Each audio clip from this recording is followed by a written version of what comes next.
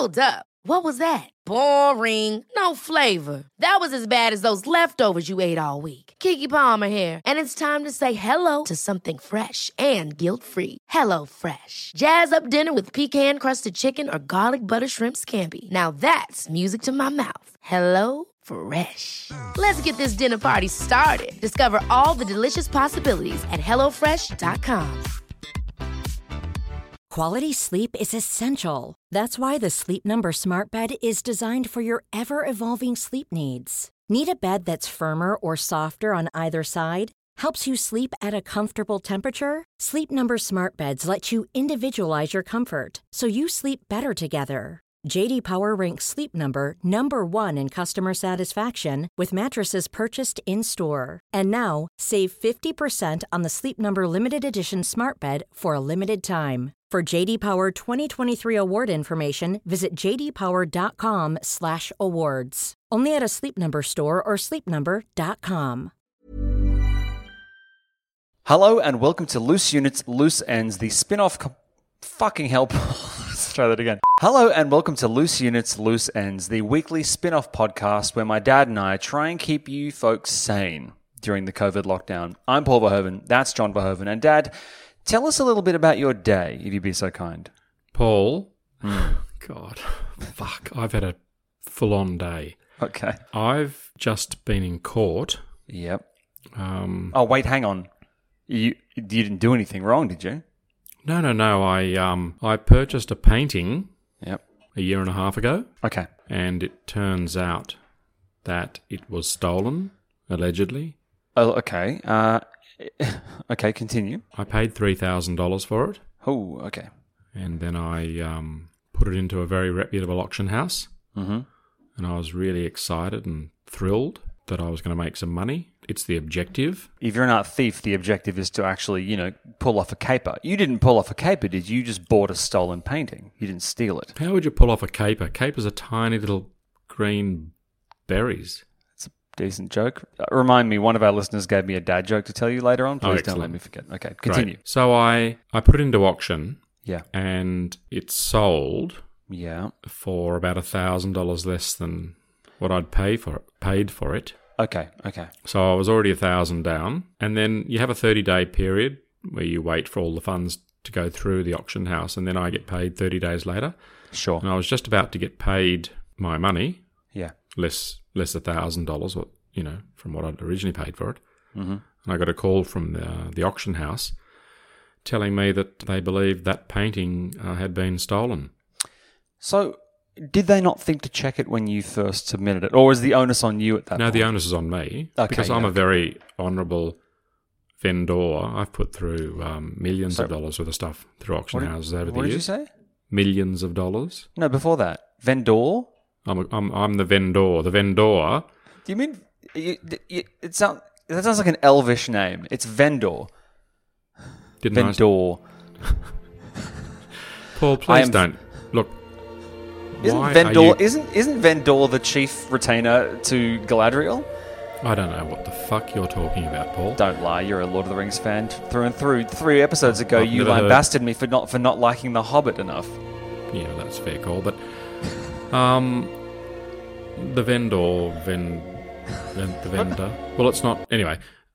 Yes, I'm the vendor, so the responsibility, but the onus is on me to present a product to the auction house that is real. And so it was pretty intense. I then approached the person that I'd bought the painting off, who's a very honourable person.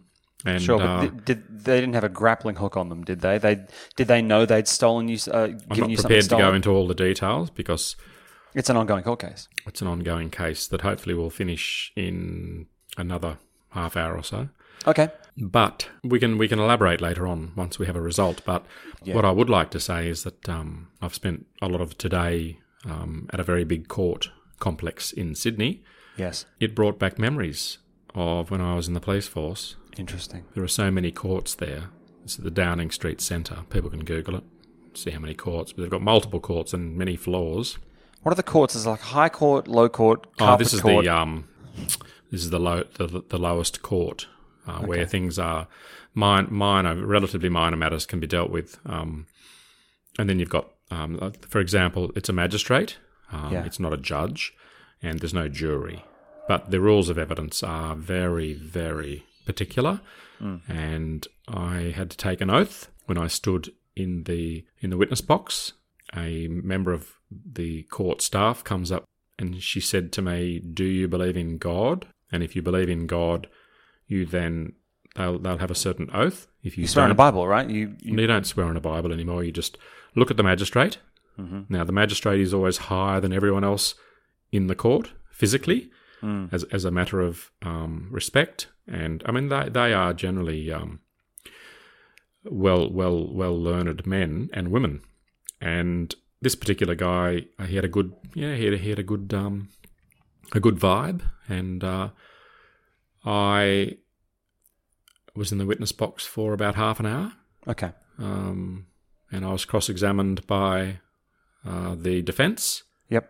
And the defence, he is the guy that the police have charged with obtaining this particular painting, allegedly. And then I'm sort of a victim, because lots of people get sort of involved in these cases.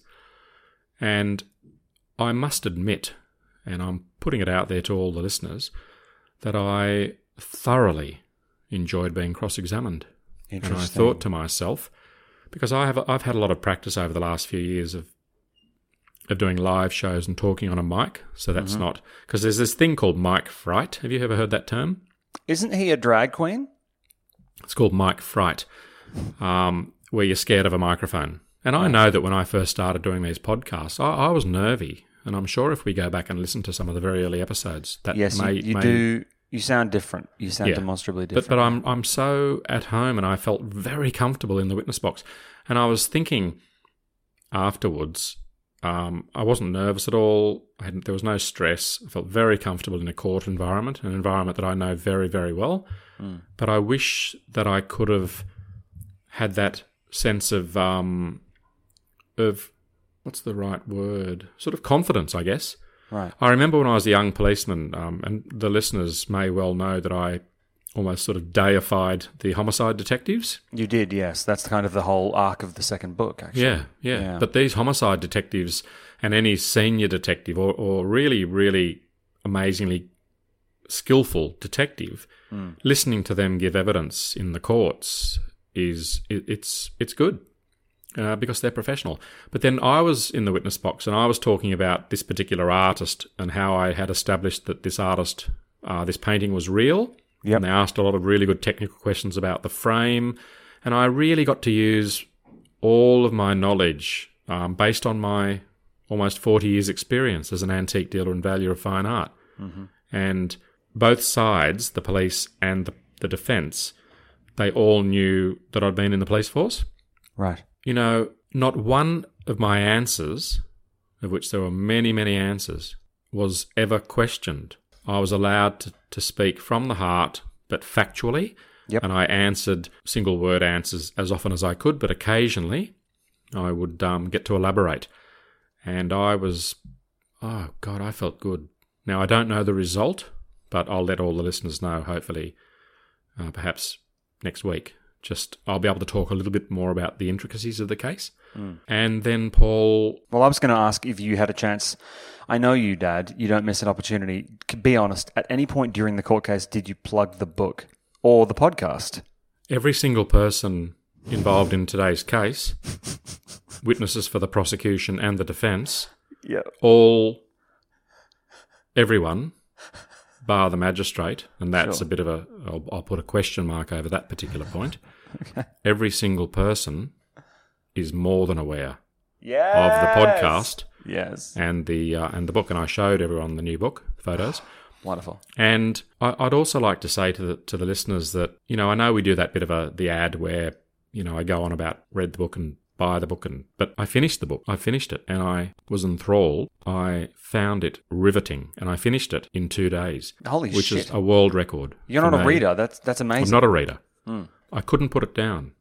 And very, very difficult for me emotionally to talk about the book without giving anything away. So I'm not going to talk about it. Suffice to say that it's a good read. And also, Paul, we spoke about the funeral that I conducted with Toes Down, the motorcycle police officer, and some very astute, very dogged minor investigation was carried out by one of our listeners, and he presented me with some facts that were irrefutable. Now, before I talk about that particular case, the funeral with toes down, you know, I realised I had a minor epiphany, and this might sound a bit strange, but I was in the witness box today. The crux of the entire case and the whole thing about giving evidence is that you have to tell the truth. Yes. Otherwise it's perjury. And I feel very comfortable telling the truth. And then when this particular listener wrote in with some really good facts, the facts that he presented in relation to toes down were incontrovertible, and they proved beyond a reasonable doubt, get ready listeners, that I'd made a mistake. It wasn't toes down. It was not his funeral. It was another police officer, and believe it or not, I can't remember, but he was obviously well known, because it was a police funeral. I'm not going to. So I just want everyone to know that I did make a mistake. I don't know how I did it, but I'm not justifying the reasons I made the mistake, but I think it's in my defence, I would like to say before we move on that podcast, that whole story took place at the same time as my dad's funeral. So I think I became a bit discombobulated. So the facts are, as presented, that that guy that wrote in, and I think it's great that you did it, and good on you, and just wanted to clarify that I'd made a mistake in relation to, it was a police funeral, but not toes down. Which is really important. In fact, I wasn't even working at Kinsella Funeral Homes when toes down passed away.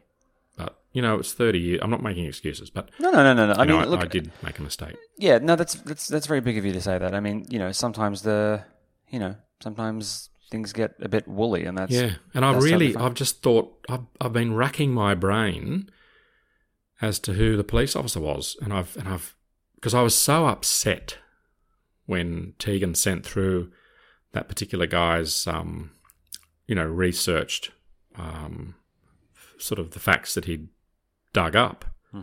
And I was it got to me, because I just can't stand the thought of ever putting anything out there that's not accurate, as the listeners know.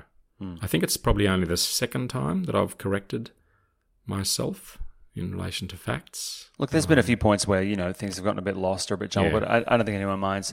I have some amazing questions, Dad, from our listeners. So I'm going to jump straight in. Question 1. When you go to pick up ashes from the morgue, are they just the ashes of your loved one, or can traces of other bodies get mixed in too? Fantastic question. Now, this question comes from a guy in Western Australia, and his name is George. And George, this is for you. So, hang on, George, was that noise for George? The train noise? Isn't that That's weird? Nice. Yeah, I mean, everyone loves a choo-choo train. You heard it. I did hear it. That's incredible.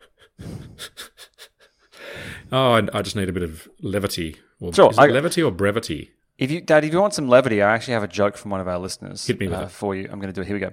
This is from Heath Johnson. Okay. Now, we met Heath at a cafe before one of our big recording sessions in Collingwood, and he came along and we had a chat, and he was amazing. And he sent me a dad joke to read to you. Okay. I find the whole premise of dad joke. Me too. But it's ridiculous. It is ridiculous because the pun is a work of art, and let's all bow down. Here we go, Dad. This is from Heath. Did you hear the one about the ancient Egyptian embalmer that had a second job as a sex worker? No, I didn't. She was known to suck off a guy or two. That's excellent. I hope my mum doesn't understand that joke.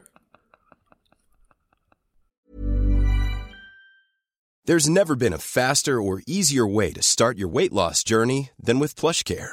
PlushCare accepts most insurance plans and gives you online access to board-certified physicians who can prescribe FDA-approved weight loss medications like Wegovy and Zepbound for those who qualify. Take charge of your health and speak with a board-certified physician about a weight loss plan that's right for you. Get started today at plushcare.com/weight-loss. That's plushcare.com/weight loss. plushcare.com/weight loss.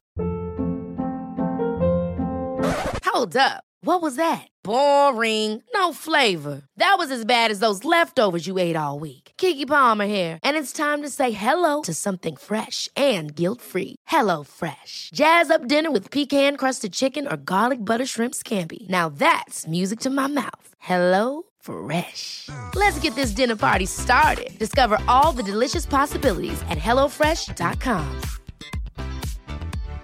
If you're looking for plump lips that last, you need to know about Juvederm lip fillers. With Juvederm Volbella XC and Juvederm Ultra XC, your lip look, whether it's subtle or bold, can last up to 1 full year with optimal treatment and no additional maintenance. Find a licensed specialist and see if it's right for you at Juvederm.com today. That's JUVEDERM.com. Add fullness to lips in adults over 21 with Juvederm Volbella XC or Juvederm Ultra XC. Do not use if you have severe allergies or a history of severe allergic reactions, or if you're allergic to lidocaine or the proteins used in Juvederm. Tell your doctor if you have a history of scarring or taking medicines that decrease the body's immune response or that can prolong bleeding. Common side effects include injection site redness, swelling, pain, tenderness, firmness, lumps, bumps, bruising, discoloration, or itching. As with all fillers, there's a rare risk of unintentional injection into a blood vessel, which can cause vision abnormalities, blindness, stroke, temporary scabs, or scarring. For full important safety information, visit Juvederm.com.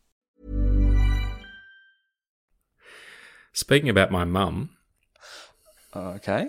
My mother contacted me some weeks ago and said, is there any way you can get the two of you, John and Paul, can you please speak a little slower? Did you hear this story?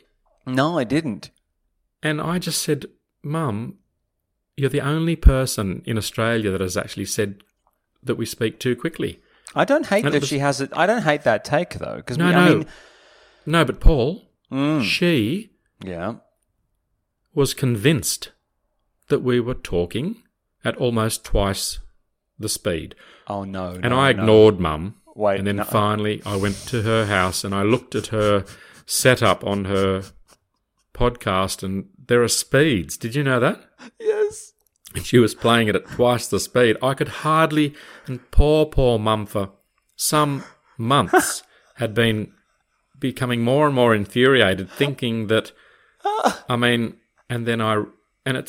didn't know about that particular function, but then How just the for fuck fun. are you meant to process our voices at double speed? Isn't it honestly? Sweet? So she was right. Oh my God. But you can slow them down to half speed. Well, I was about to suggest that as a solution to the problem. You see?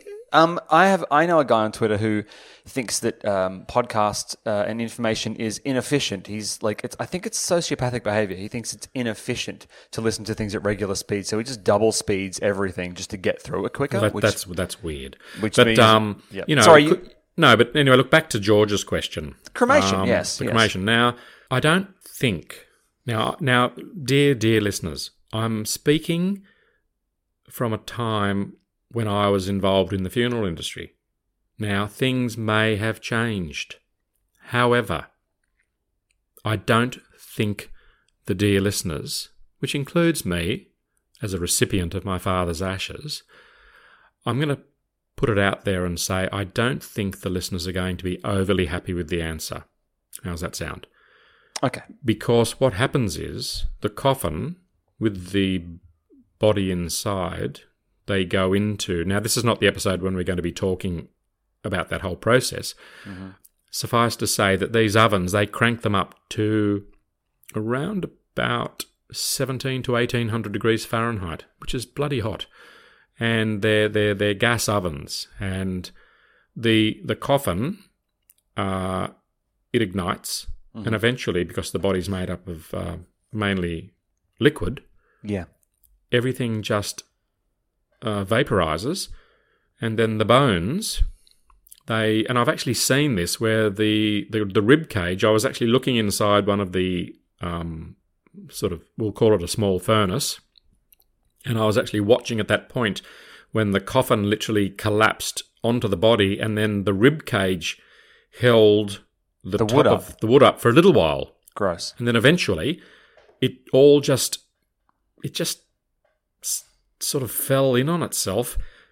When they turn the oven off and things cool down, they reach in with what I would describe as a kind of a device that is not dissimilar to something used in a pizza oven. Now, I was about to suggest that as a joke, and then I said, no, don't say that. That would be offensive. So you're saying it's an actual scoop? It's a scoop. But the pizza device is flat, so it gets underneath the pizza. Yep. And then they remove it. But imagine at the end of the pizza sort of flat metal, what can we call it? Sort of a thing? Sheet of metal. Imagine it, the last 2 inches of it, we bent it down to create and then squared it off. So you'd kind of reach in, you'd go right to the back of the oven, and then you would start pulling through towards the front, and then you'd gather up all the ashes. Now, actually, I've just made a little mistake there, everyone. They're actually not ashes. There is ash in it, but primarily it's a bit of a misnomer. Yeah. They're actually just bones. Isn't Misnomer a drag queen as well? Not sure. Sorry, continue. And then all these bones are put into a container. They're then put into a machine with ball bearings. This is how I recall the event. And they're pulverized down to a not a super fine grain, but something akin to, dare I say it, but I'm going to say it, kitty litter. That sounds so bad, doesn't it? Now, then they do the next cremation, and the next, and the next, and the next, and they do them continually. Now, my strong gut feeling, and I would like to be proved wrong, but I don't. It's something that's a great question, George, because, and it's going to creep people out. I do not want to be pilloried for what I'm saying, but I just can't see how you don't get some of the ashes from the people before. Okay. I just can't see it, because unless they actually surgically clean the oven or pulled out like a liner every time. Oh, like a coffee filter. Like a filter. It's just, it's a no-brainer. And it's a bit, I'm kind of a little bit sad that I answered the question, but, you know, George has been asking me for about 8 weeks to answer that question. Yeah. So finally, George, I've done it. Now, as I said, but, I mean, is it a great concern? Is there going to be a major court case over this? I don't think so. The principle is that you definitely get the majority, more than, dare I say it, 99.9, maybe even 99%. That percentage is actually helpful for me. Because I don't, it's like if you buy something and it says may contain traces of nuts, because in the factory where they put the chocolate in, they may have had some, it just might get in there. Okay. Yeah. So I don't want people to be feeling a little bit uncomfortable by the answer. Yeah. But as I stress, part of our mantra within the whole realm of this podcast process is to be as factual as possible. Yeah. And that's all I've got to say about that. That's great. You just quoted Forrest Gump. Here we go. I've got another question here. This is from Adam. Okay, this is from Adam. Hi, John and Paul. Obligatory massive ups on the series so far. I'm a couple of episodes behind, so forgive me if this sort of stuff has already been covered, but I have a couple of questions that I thought you might be interested in. Dad, by the way, now I'm super self-conscious that I'm speaking too fast, even though I know that Grandma was having phone problems, so I'm just going to speak as normal. Cool. Okay. Here's Adam's first point. 1, bit of background. I've never been a viewer. I've always declined because I didn't want my last image of someone to be of them as a corpse. However, my mum recently passed quite suddenly, 79 PE 4 weeks after hip replacement. And since I was the one who found her, I asked for a viewing. It was only going to be for me because I figured the in-coffin corpse image would be better than the one I had. That said, it wasn't horrific, but definitely improvable. The funeral was scheduled for a fortnight after she passed, which I was told would be no problem. I think it was after a week, I got a call from the funeral director saying the mortuary people were stressing out about the viewing because she was too far gone and could we ditch the viewing. I can't exactly remember the conversation, but there was issues with odor and color. My question is, A, my hat goes off to the FD who had to ask me that question because I can't imagine a harder fucking question to ask anybody. Did you ever have to do anything like that? And B, do you have any insights into the decomposition factors? E.g., they mentioned medications playing a role. God. The first one was about, did you ever have to do anything like that? I mean, there are bodies that are just beyond recognition Yeah. where you can't have a viewing. And the family might say, we want to see mum. But the embalmers and the people that, make things look better than possibly they were. Look, it depends. What happens if the person's emaciated? What happens if they died of cancer? What happens if, oh God, look, there are just so many factors. But they're not magicians. They do their best. But I also feel there is a responsibility on the embalmer to make the call and to say to the funeral director, and then the funeral director has the shitty job of talking to the family. But I think the funeral directors, they're not embalmers. They bring these people in. They're contract workers. Are they really? Oh, they're freelance. Hang on. So I'm freelance. Are you saying that they send in invoices for embalming? Oh, most definitely. I mean, very few. Imagine if you've got a pick a country town. Let's pick Maffra. I don't know whether anyone's ever heard of Maffra, but it's a little town in regional Victoria. Yeah. Now, if somebody passes away, I don't know whether Maffra has a funeral home, but they may or may not. But within a certain radius, there will be a larger town that does have a funeral director, but they might only get maybe 1 or 2, maybe 3 funerals a week. Okay. If they're lucky. Yeah. Oh, that sounds terrible. Fuck. Lucky. To use the word luck is not cool. But from their perspective, it helps them, earn an income, and then they can then put that money back into the community. But if a family in a small country town requires a viewing or wants a viewing, now there are certain reasons or many reasons to have a viewing, and there are many reasons not to have a viewing. They're not big enough to employ a full-time embalmer. It's unlikely that the embalmer, they'd bring someone in that has that expertise. Yeah. So, they're contract workers, most of them. Okay. And what was the second part? The second part was, do you have any insights into the decomposition factors, e.g. they mentioned medications playing a role? I'm not overly familiar with that. But I do know, and I will say this to the listeners, that a friend of mine was involved. He worked for the United Nations, and he was involved in body identification. Mm-hmm.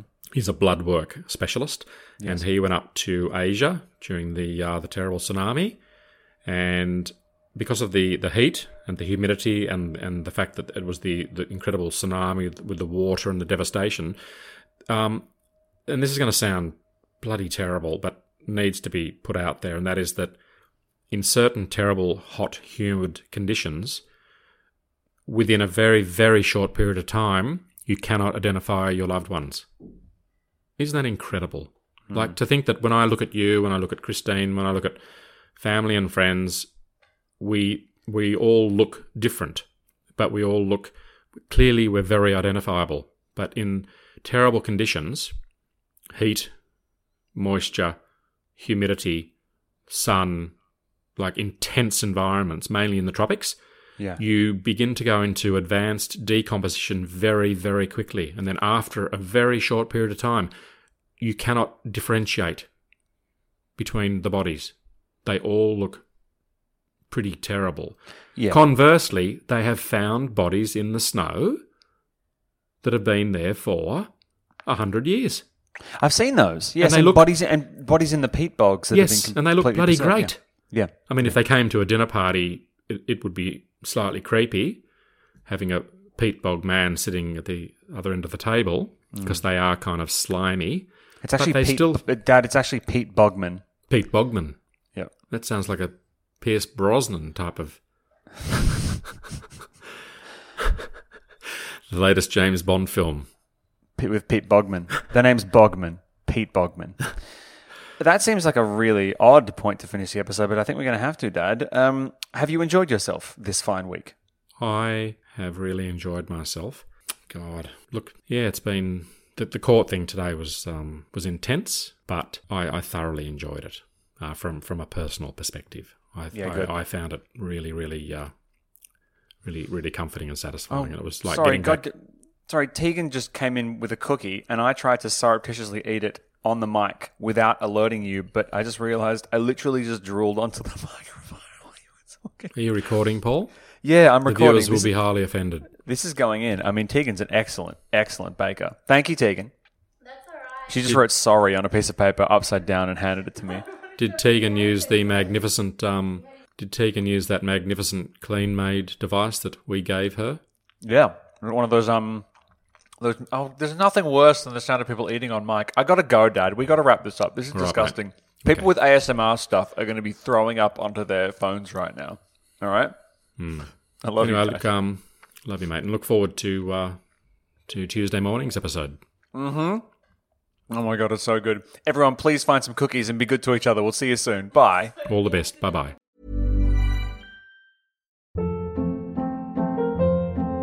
Hold up. What was that? Boring. No flavor. That was as bad as those leftovers you ate all week. Keke Palmer here, and it's time to say hello to something fresh and guilt-free. HelloFresh. Jazz up dinner with pecan-crusted chicken or garlic butter shrimp scampi. Now that's music to my mouth. HelloFresh. Let's get this dinner party started. Discover all the delicious possibilities at HelloFresh.com.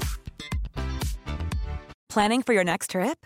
Elevate your travel style with Quince. Quince has all the jet-setting essentials you'll want for your next getaway, like European linen, premium luggage options, buttery soft Italian leather bags, and so much more. And is all priced at 50 to 80% less than similar brands. Plus, Quince only works with factories that use safe and ethical manufacturing practices. Pack your bags with high-quality essentials you'll be wearing for vacations to come with Quince. Go to quince.com/pack for free shipping and 365-day returns.